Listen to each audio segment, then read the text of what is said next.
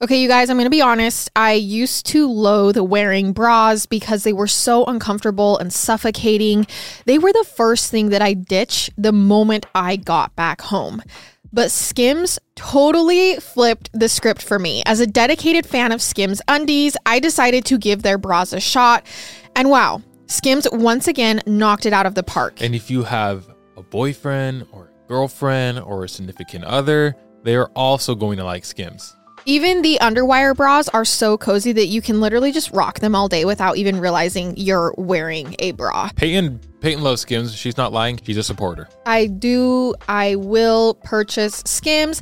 Outside of this stuff, I'm also supposed to be doing ads for. So I purchased my ad stuff and then I'm also like, hey, maybe I should just throw a little t-shirt in here or something. But currently I'm wearing the Fits Everybody push-up bra. I love it. It is so amazing. I also rocked my no-show bra under a dress one night when I went out, and it was so cute to just have the mesh detailing poking out.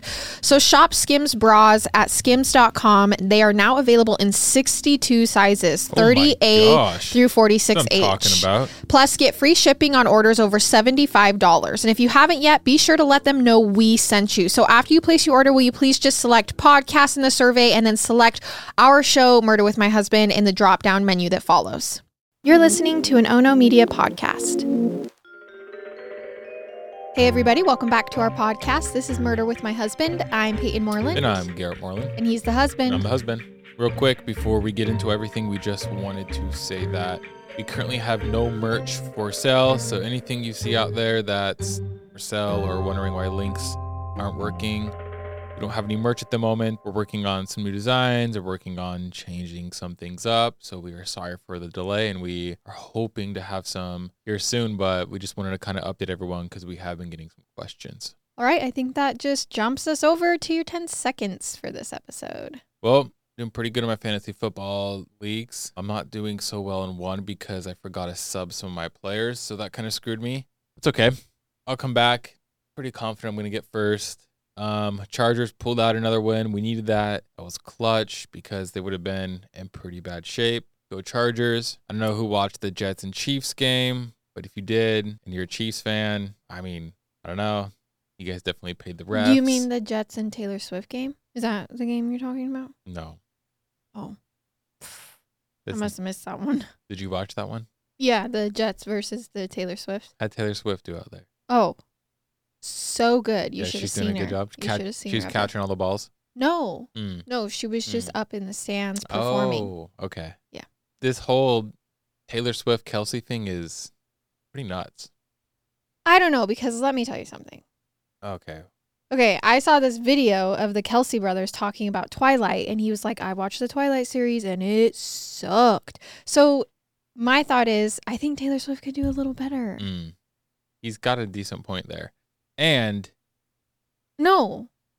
Yes. No. So yeah, other than Travis Kelce and my fantasy teams doing pretty well, that's all I got for my 10 seconds this week. Our sources for this episode are I Fight the Law, The Life and Strange Death of Bobby Fuller by Randall Fuller and Miriam Lena, The El Paso Times, LA Times, The Hollywood Reporter, Far Out Magazine, Grunge.com, Loudersound.com, AllThat'sInteresting.com, TheGuardian.com, UDisCoverMusic.com, Unsolved.com, MusicInfluence.com, WaybackAttack.com, History.com, and Wikipedia.com. Sex, drugs, and rock and roll. That's been the unofficial motto of the music industry for probably close to a century now. It's a business filled with temptation, greed, lust, and an all-around I don't give a attitude. But when many big dreamers move out to the city looking to catch a break, they don't consider the people behind the industry. The ones who really pull the strings, call the shots, and profit off of their talent. 22-year-old Bobby Fuller certainly didn't consider this when he moved out to Los Angeles in 1964 with his band members.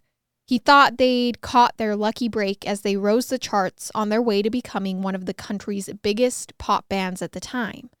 But just before they exploded, Bobby was found dead, leaving many to wonder, was the sex, drugs, and rock and roll too much for the small-town Bobby Fuller? Or did he just piss off the wrong guy? All right. I've never heard this case yet again. It was 19 36, inside a small coffee shop in Big Spring, Texas. A recently divorced mother of one, Eva Lorraine Barrett was waiting tables when she locked eyes with Lawson Fuller. And it was love at first sight. The two got married, and Lawson helped care for Lorraine's son, Jack, as his own. Then 6 years after tying the knot, the couple had their first child together. He arrived on October 22nd, 1942. They named him Robert Bobby Fuller. The 12-year-old Jack was thrilled to finally have a little brother and was even more thrilled when another one named Randall came in January of 1944. Their tight connection made the constant moves from city to city a little easier on the boys because Lawson at the time worked for the oil industry. And while the money was good, he took the family wherever the business was, which meant moving from Texas to New Mexico to Salt Lake City over the span of a few quick years. But Bobby also adjusted well. He did so by finding an anchor, a passion that could travel with him wherever his family went.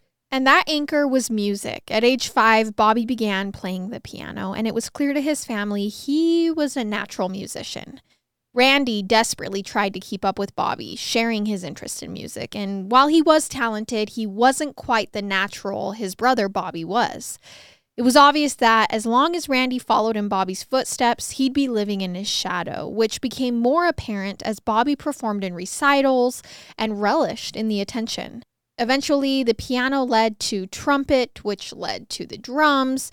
But the truth was, Bobby was one of those people who could pick up any instrument and have it down by the end of the week. So lucky. I wish I could do that. By the time he was 12, Bobby was part of a Salt Lake City jazz trio who played in local coffee shops. Wait, this is another Utah case? For now. Okay. They move around a lot. Got it. He was also forming bands of his own and had big dreams of making his own home recording studio. Bobby was desperate to recreate the sounds of some rock and roll legends like Elvis Presley, Ritchie Valens, and Buddy Holly. But just as Bobby was finding his musical groove in Salt Lake City, his father Lawson came home to tell the family it was time to pick up and go once again. Okay. He was being transferred and the family was going to move back to Texas, more specifically El Paso. It was 1957 when the 14-year-old Bobby and 13-year-old Randy moved to the Lone Star State with their parents. Only 11 miles from the border of Mexico, El Paso was a cultural melting pot. I didn't know El Paso was that close to the border. And it was unlike anything the Fuller boys had experienced back in Salt Lake City. It was also crawling with hormonal teenagers looking to rebel from the social norms of the 1950s. Bobby, with his piercing green eyes and musical charm, fit right in. He also discovered a new style of music. He began to mesh the classic styles of jazz and rock and roll with a Western twang. Okay. And before long, Bobby was integrating himself in the El Paso music scene, which meant leaving his little brother Randy in the dust as he made new friends and began joining bands without him. But in 1959, one event rocked the music industry to its core, lighting a fire under the young Bobby Fuller. On February 3rd, Bobby's biggest idols, J.P. Richardson, Ritchie Valens, and Buddy Holly all died when their plane crashed in Iowa just minutes after takeoff.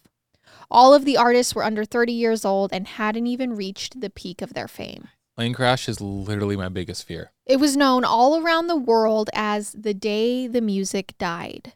That's when Bobby's dedication to his music changed. Music was no longer going to be a hobby for the young teen. This was going to be his career. In their honor, he was going to carry on the legacy of Buddy and Ritchie and achieve the fame they never got to see. By the end of the year, Bobby and his friend Jim Reese had assembled a band called the Embers, and Bobby was following through on those plans to build an at-home recording studio. Together, he and Randy took over the family garage. From scratch, they constructed a modest but efficient studio with a control booth and an echo chamber that would later be used by other local performers in the area. Bobby even started his own label so he could release his own music. And this was all before graduating from high school. Around the same time, Bobby ditched the drums for a guitar, which, again, he quickly taught himself. Over the next few years, Bobby became the front man of his musical group, winning local competitions under band names like the Regents and the Fanatics.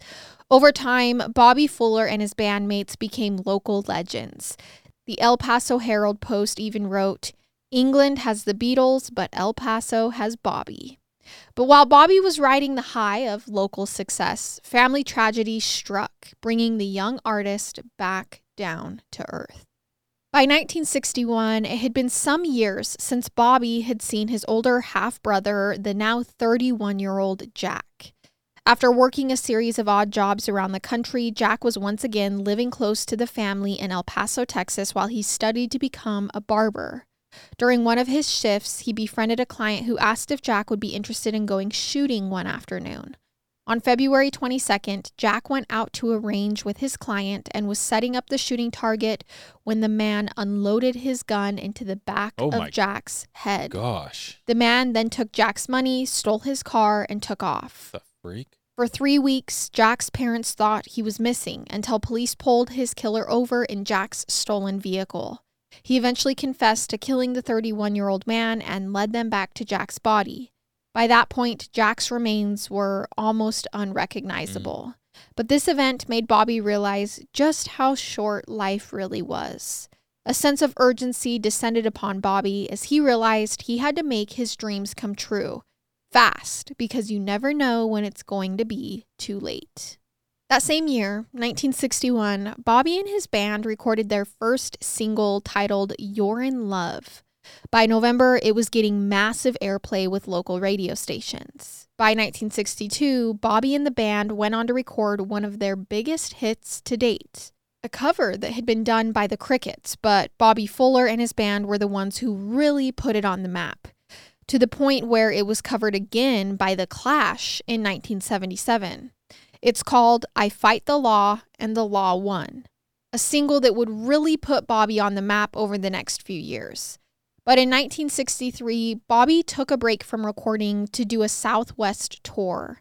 That's when he found himself in Los Angeles for the first time, trying to catch his first real break. It's the typical story of he's made it in his hometown, but can he make it in the United States and then worldwide? And then LA, I feel like crazy. Everyone goes LA, which I'm surprised was, I don't know, because it's a while ago. Was Nashville not as popular at that moment? Because it seems like the type of music that he's playing, it would be more of a Nashville type of thing, but I'm not sure. And I think it's kind of crazy because Garrett and I have been on a concert kick lately. We have gone to quite a few concerts, and Ed Sheeran was talking about the first time he ever played. Yes, and he talked exactly about that. Making it in the UK was one thing. That was his dream. But then he was like trying to make it in worldwide, and then coming to the US and making it into the US as well was a whole nother project. Yes. With his brother Randy by his side, Bobby left copies of his record at nearly every major label in the city: Capitol, RCA, Liberty Records, you name it. But none of them seemed very interested in Bobby Fuller and the Fanatics. That is, until they stumbled into offices of Delphi Records and introduced themselves to the founder, Bob Keane. Shockingly, Keane invited the young performer into his office to listen to their demo tape. And while Keane didn't agree to a deal then and there, he told Bobby to go home, practice for a year, then come back and see him. He saw great potential, but the band was still pretty green. Bobby left the offices that day feeling dejected, mainly because Delphi was home to Bobby's idol, Ritchie Valens, before his tragic plane crash. But the trip to California wasn't a total wash. While visiting Newport Beach, Bobby stumbled upon some inspiration. Newport Beach. A place called the Rendezvous Ballroom, a music venue and dance club geared specifically toward teens. I wonder if it's still there. It's my stomping grounds. Bobby vowed to return to California in a year with more music to show Bob Keane, but for now, he saw a hole in the market. He returned to Texas with a plan to open up his own Rendezvous Ballroom, a place where he could have his own residency and build his own fame. Okay. So he would be the main singer at his teen club. Got it. Bobby convinced his father to help him with the investment, and on December 23rd, 1963, Bobby Fuller's Teen Rendezvous was opened for business. While the club didn't serve alcohol, it was still a major local hit. And Bobby Fuller and the Fanatics' stage presence drew massive crowds. The club had its own membership cards, regularly scheduled dance contests, even a security guard that kept anyone over 21 out of the venue. Bobby Fuller had built his own little kingdom, a place where he could sing, say, or do almost anything, which meant Bobby often found himself getting into fights with some of the customers. And over the next several months, things got to be a little too much fun at the Rendezvous.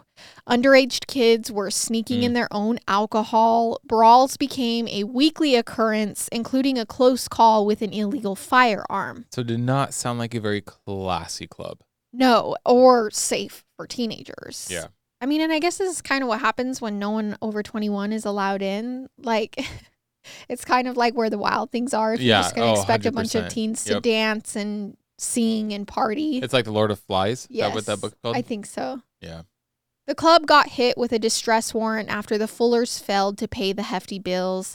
Plus, the El Paso Federation of Musicians had filed charges against Bobby for failing to follow union protocols when hiring other musicians to play the club.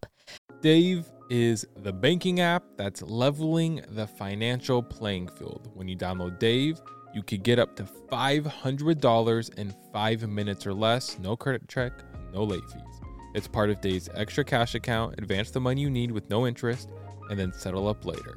This would have been nice in college when I kept getting slapped with parking tickets Oh and my I literally gosh. didn't have any wiggle room. Or when I kept getting towed.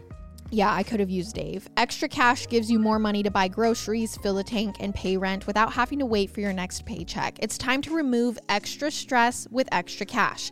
Millions of people have already downloaded the Dave app to make their finances easier. In fact, Dave has helped its members avoid over $2.5 billion in overdraft fees since 2017. Download Dave today at dave.com/husband. That's dave.com/husband.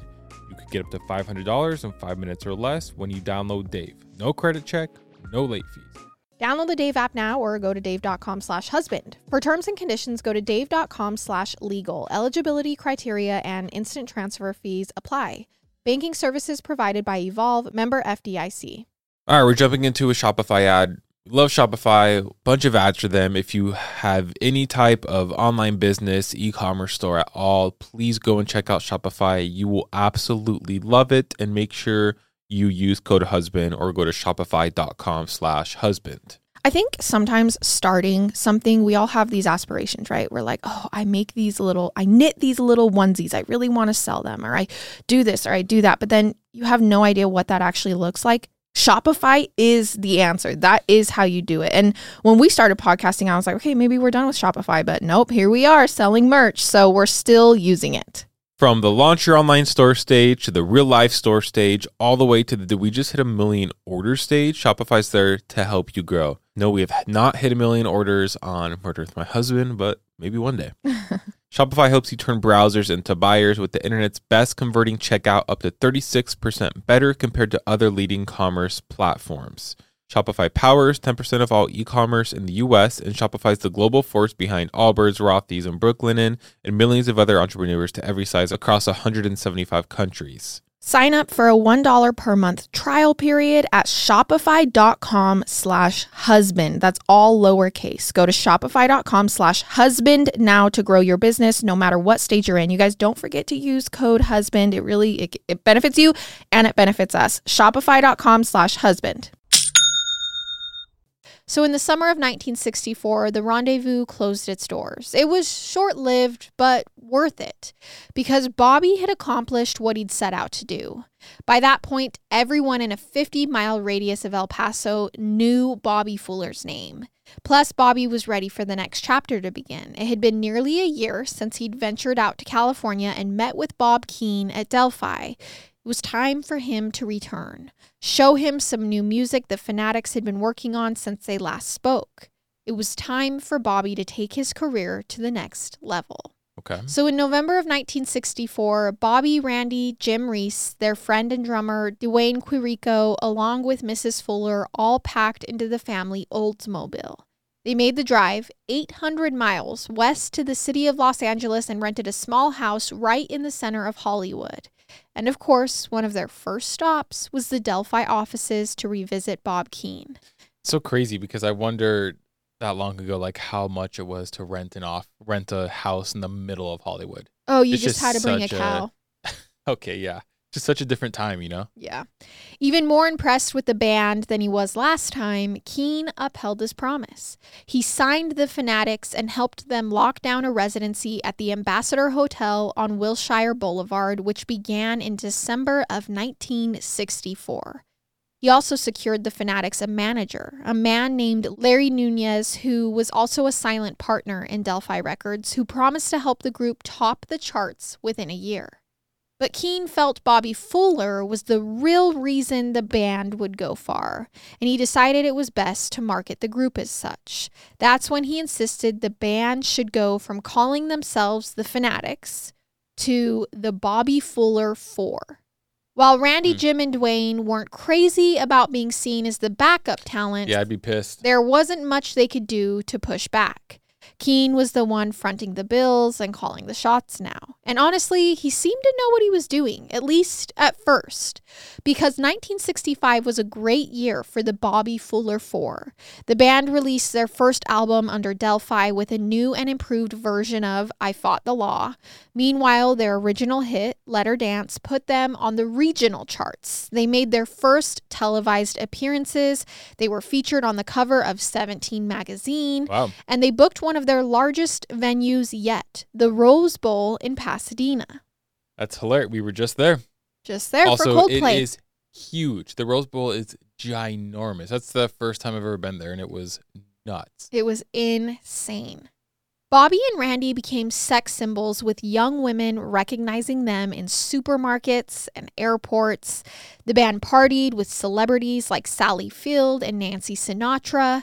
They were, for all intents and purposes, on their way to becoming the American Beatles. By March of 1966, I Fought the Law had reached the Billboard's top 10. But it's around that time that things started to sour between Bob Keane and the Bobby Fuller Four. It's so sad that I have no idea who these guys are. I'm sorry if that sounds uncultured. It's just in a time that I was not even close to alive. Well, I also think they're not Elvis Presley. You know what I mean? Well, the way you're explaining them, it sounds like they're pretty big. They were on their way, Uh-huh. but I don't think they necessarily Were there ever yet? reached their big break. Keane focused a lot of the band's energy on going out on the road, touring, and promoting. But Bobby felt their time was best spent in the recording studio, recording new music. Plus, according to other members of the band, Keane always went for quantity over quality. He didn't really care about how good the music was, just that there was plenty of it. For all those who have agents and managers out there, keep an eye on them. You never know what's going on. Stick to your guns. You just never know what's going on. And if our agent who represents us is listening to this, we always got an eye out. We're watching you, Wazowski. We're always watching. Keane was always bringing Bobby new songs to record, and Bobby felt anything in his repertoire was infinitely better than some of the stuff Keane had brought him. And perhaps worst of all, Keane was always signing the band up for what they considered cheesy gimmicks, including a cameo in a B movie called The Ghost in the Invisible Bikini. But on the other end, Keane complained about Bobby too. So now it's not good because you have the lead singer, Bobby, complaining about Keane and Keane complaining about Bobby. He said the guy only cared about recreating the career of his idol, Buddy Holly, something that would never happen. This rift between Keane and Bobby eventually caused the singer to act out. During one concert at Disneyland, Jim Reese claimed that Bobby Fuller may have been high on acid. Something that, according to another friend of Bobby's, wasn't totally shocking. She claimed Bobby had admitted to her that he had tried LSD a couple of times since moving to Los Angeles, and that he was the kind of guy who wanted to experience everything. But Keane didn't seem to mind how Bobby performed just as long as he was there. Don't try LSD, by the way, if you're listening. Have you tried LSD? No. Neither. No, okay. Seems kind of fun. Okay. As long as Keane was profiting off Bobby, he didn't care, which is why in 1996, Keane was working on a new distribution deal with another record label called Roulette Records, headed by the so-called godfather of the American music business, Morris Levy. Levy, wanting his piece of the Bobby Fuller 4, reached out to Keane and asked if he could have one of his songwriters pen a tune for Bobby and the band. Keane, eager to partner with Roulette for some additional cash, of course took the offer on Bobby's behalf. But this was just another project Keane had signed them up for without their full consent. Needless to say, Bobby wasn't thrilled, but it seemed his hands were tied. Meanwhile, Keane had arranged a nationwide tour for the Bobby Fuller 4 that spring. Okay. The concerts kicked off in April 1966, sending the 4 across the country to Grand Rapids, Michigan, followed by a series of shows in Pennsylvania and New Jersey. But it wasn't as successful as everyone had hoped. Most of the time, they were playing to crowds who never even heard of the band before, if the venues were even booked with crowds at all. Hotels weren't properly arranged for the band, leaving them often to fend for themselves, to pay their own tab. At one point, their tour van was caught for speeding and impounded, along with all of their equipment. Jeez. And if you asked Jim Reese, Bobby's use of LSD was just getting a bit out of hand. By the time the East Coast tour was over, the Bobby Fuller 4 was fed up, mostly with one another. It had taken a toll on their friendships as joking banter turned to constant bickering and name-calling. When Bobby returned to LA in June, he told Keane he wanted to cancel a number of their upcoming shows in Northern California. But by this point, Delphi and now Roulette had sunk a lot of stock into the future of the Bobby Fuller 4, so letting down the fans was not an option. However, Bobby had other plans in mind. He was dreaming of going solo, of signing with a new label, one that understood his vision, even if that meant abandoning his younger brother and 2 of his oldest friends. Trying to pull Justin Timberlake. And if that didn't go as planned, well, Bobby was just as happy giving it all up, moving back to El Paso and opening another nightclub. And he was prepared to break all of this to Keane and the band members at a meeting on July 18th. Despite the hard times the band had fallen on, Bobby still seemed to be in good spirits that July. He was excited about the new Corvette he was getting ready to purchase and had a few girlfriends from El Paso in town visiting him. On the Sunday night of July 17th, Bobby, his tour manager Rick Stone, and 2 of his female guests were all hanging around Bobby's apartment drinking beers and watching television. The girls left around 11:30 p.m., and Rick, who had a few too many, planned to crash on Bobby's couch for that night. Bobby messed around on his guitar for the next hour or so as Rick started to nod off. Bobby's mom, Lorraine, who'd been staying with the boys, even came in to say goodnight around 1 a.m. But shortly after, Bobby told Rick he was going out for a bit. A girl named Melody, who he'd met at one of the clubs they performed at, had called him. According to Rick, she had some LSD Bobby could buy. Plus, she was going to take him around to some parties, introduce him to some Hollywood big shots. LSD must have been a very popular drug at this time because we've done multiple cases from around this time. And I feel like LSD is always involved. Now, Rick knew Bobby had an important meeting with Keane and the rest of the band the following morning at 9:30 a.m., the meeting where he was going to tell him he wanted to go solo or he wanted to quit the band. For Keane and the other 3 of Bobby Fuller's 4, this meeting was about the future direction of the band, about a European tour that was in the works and its possible renegotiation of their contract. But obviously to Bobby, we know what it meant to him. Rick figured there was no way Bobby was going to miss a meeting as important as this one. But the following morning, Rick woke up to Bobby's mom, Mrs. Fuller, shaking him. She was visibly concerned. She told Rick that Bobby hadn't come home with their Oldsmobile yet. So Rick got dressed and went over to the studio. But 9:30 turned to 10:30, which turned to noon, with no sign of Bobby. The rest of the bandmates ordered lunch and complained that he was just acting like a diva. Eventually, they all called it a day with plans to reschedule. Meanwhile, back at Bobby's Hollywood apartment, Lorraine continued to check the lot for his car. Every half hour, she would wander down to the parking area to see if Bobby had at least brought the car back. And this continued until about 5 p.m. That's when Lorraine went through the back corridor and down the staircase to the parking spots once more. And this time, she saw it, the family's Oldsmobile with Texas plates. Okay. Feeling a momentary sigh of relief, Lorraine wandered over to the driver's side door. And that's when she let out a horrified scream.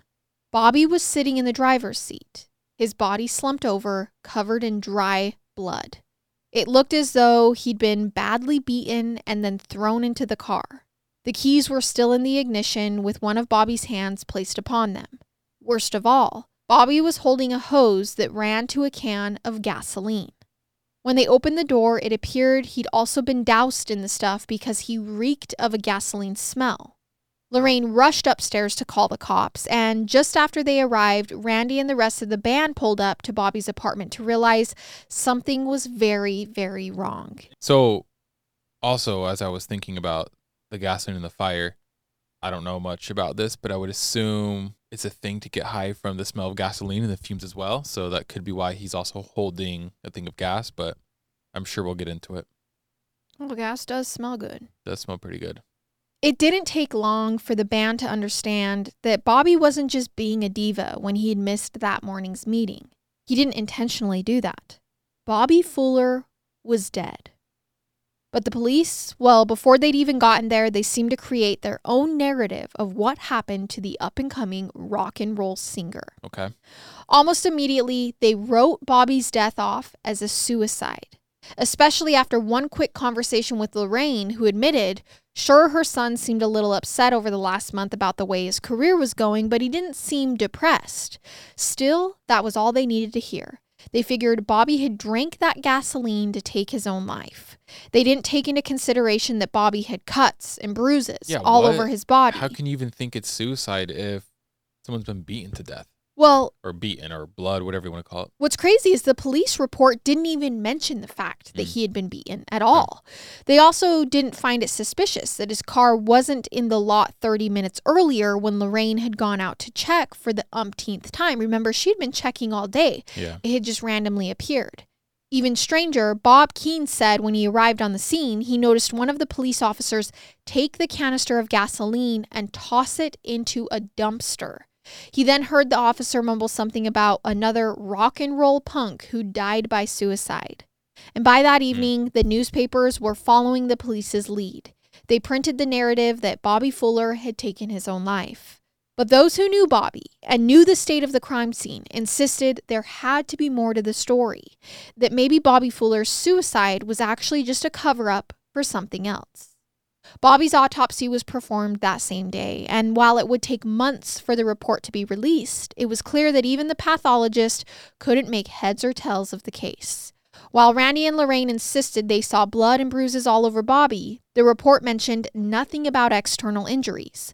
However, it did mention that Bobby's bladder was full, which showed he would have been unconscious for a while before he died. It also confirmed that he had been in an advanced state of rigor mortis, and as far as I'm aware, dead men can't drive cars. Ultimately, his cause of death was listed as asphyxiation due to inhalation of gasoline. Okay. And the coroner left a question mark next to the box marked suicide and accident.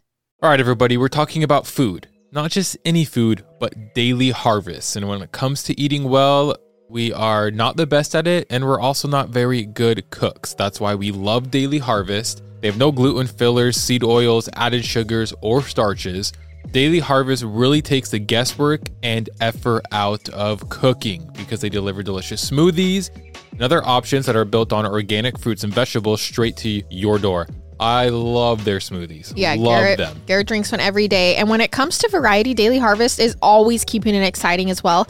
They have tons of great smoothies and other meal options that look so delicious. You never get bored when it comes to meals and snacks. So take the guessing out of eating well and try Daily Harvest. For a limited time only, go to dailyharvest.com/husband to get $30 off your first box plus free shipping. That's dailyharvest.com/husband for $30 off your first box and free shipping. Again, go check out their stuff. They got food, they got smoothies, they got something for lunch, breakfast, anytime you want to eat something. It's very convenient and we love it. dailyharvest.com/husband.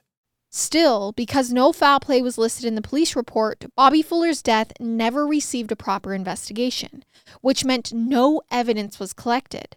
Bobby's car was never impounded, but instead turned back over to the Fullers, who were left to clean out the putrid smell of gasoline and blood all by themselves.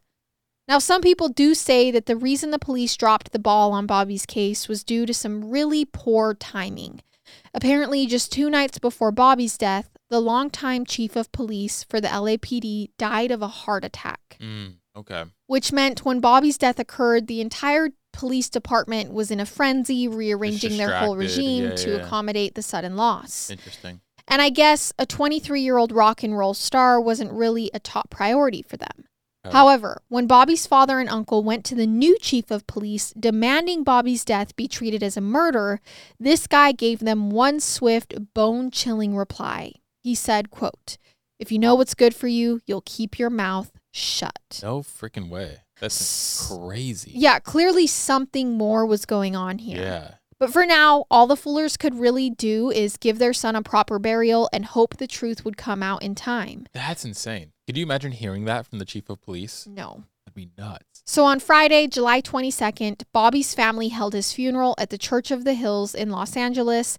He was then buried at Forest Lawn Memorial Park in Hollywood Hills.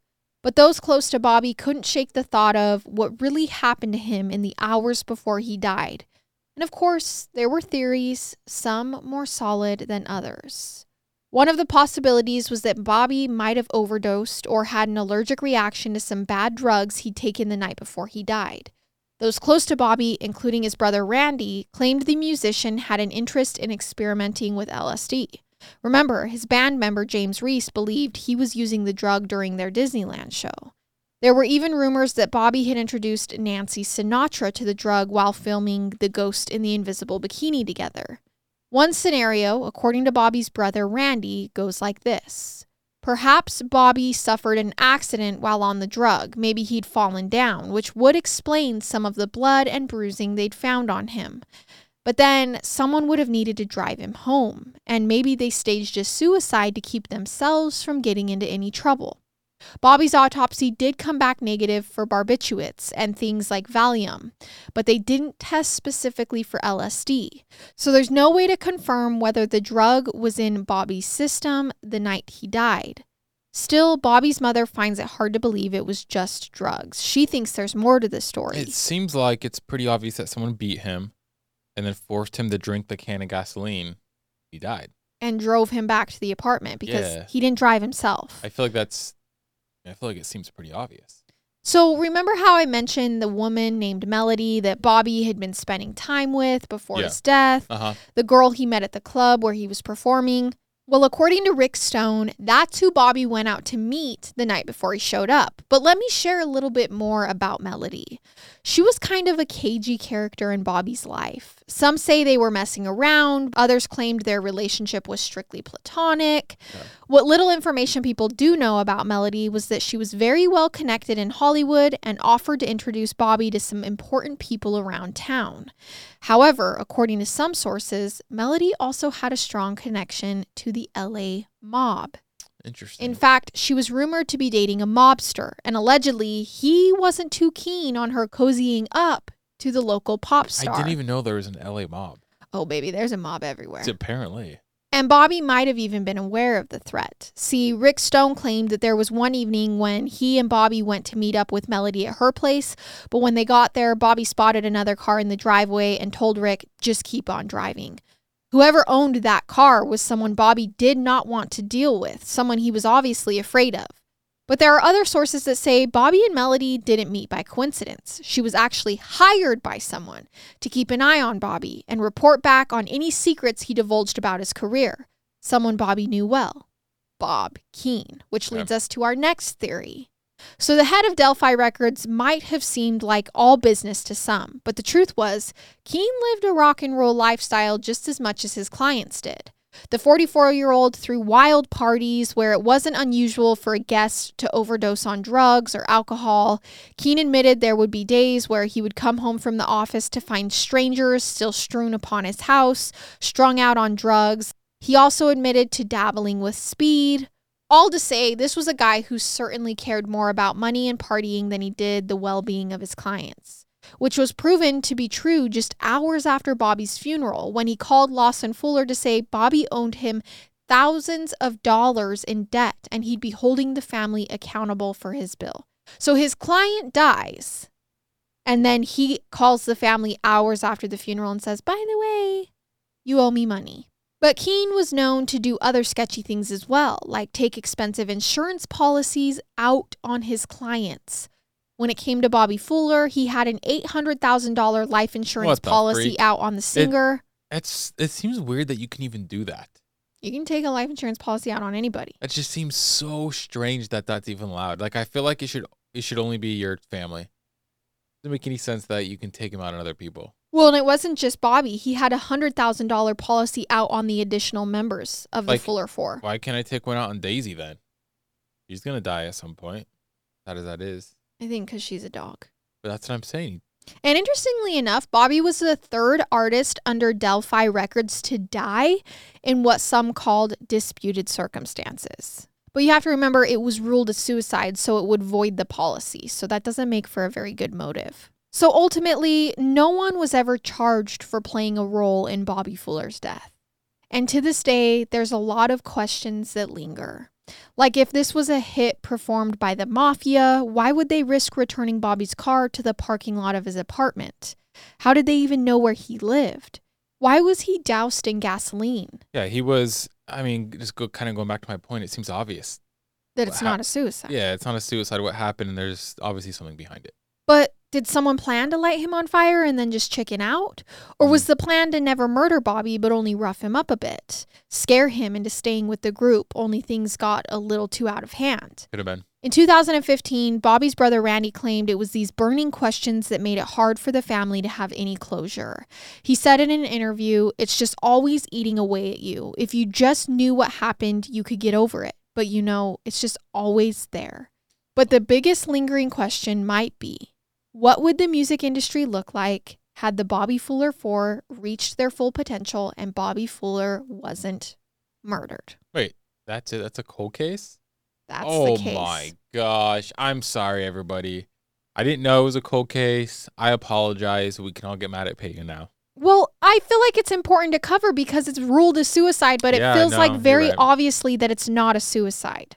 It's also hard. I feel like in the 20s to the 50s, 60s, like you said, there was mobs. There was a lot of things that I'm sure it still happens now, just in different ways. I feel like it was pretty common. Like, that's what happened. Culture. Like, the mobs would be a part of it, and the chief of police would say, "Hey, stay out of it." Yeah. And what can you do? It's either, okay, you can start digging into it, and then you get killed. And I think it's pretty obvious to say, like, not even really at the fault of the police, but if the chief of police died of a heart attack 2 days before, your case probably got overlooked a little bit. Well, and then all of a sudden the other chief of police says, if you know what's good for you, stay out of it. What are you supposed to do? Yeah. And Melody's somehow connected to the mob, but then you also have Mr. Levy, who had invested all this money into him, and now he's wanting to leave there kind of are a lot of possibilities of who would want to hurt Bobby Fuller. I also don't know much about Bobby Fuller, so I don't know how big he was. Are we going to go look it up after this? I don't know. It's interesting. Like, was it that big of a deal that he needed to die? They were like, oh, we got to kill this guy. I feel like they would have wanted to get the money out of him, so I don't believe it was Keene or Mr. Levy. Okay, yeah, I can see that. Or even his bandmates. Yeah, that's a good point. And because they could have convinced him too, maybe, to keep Or going. just forced him. It could have been a burglar that killed him, and that went wrong. I don't know. Or they were trying to scare him into staying, and like I said, it went a little wrong. Yeah, it went south. Crazy. All right, everyone, that was our case for this week, and we will see you next time with another episode. I love it. I hate it. Goodbye.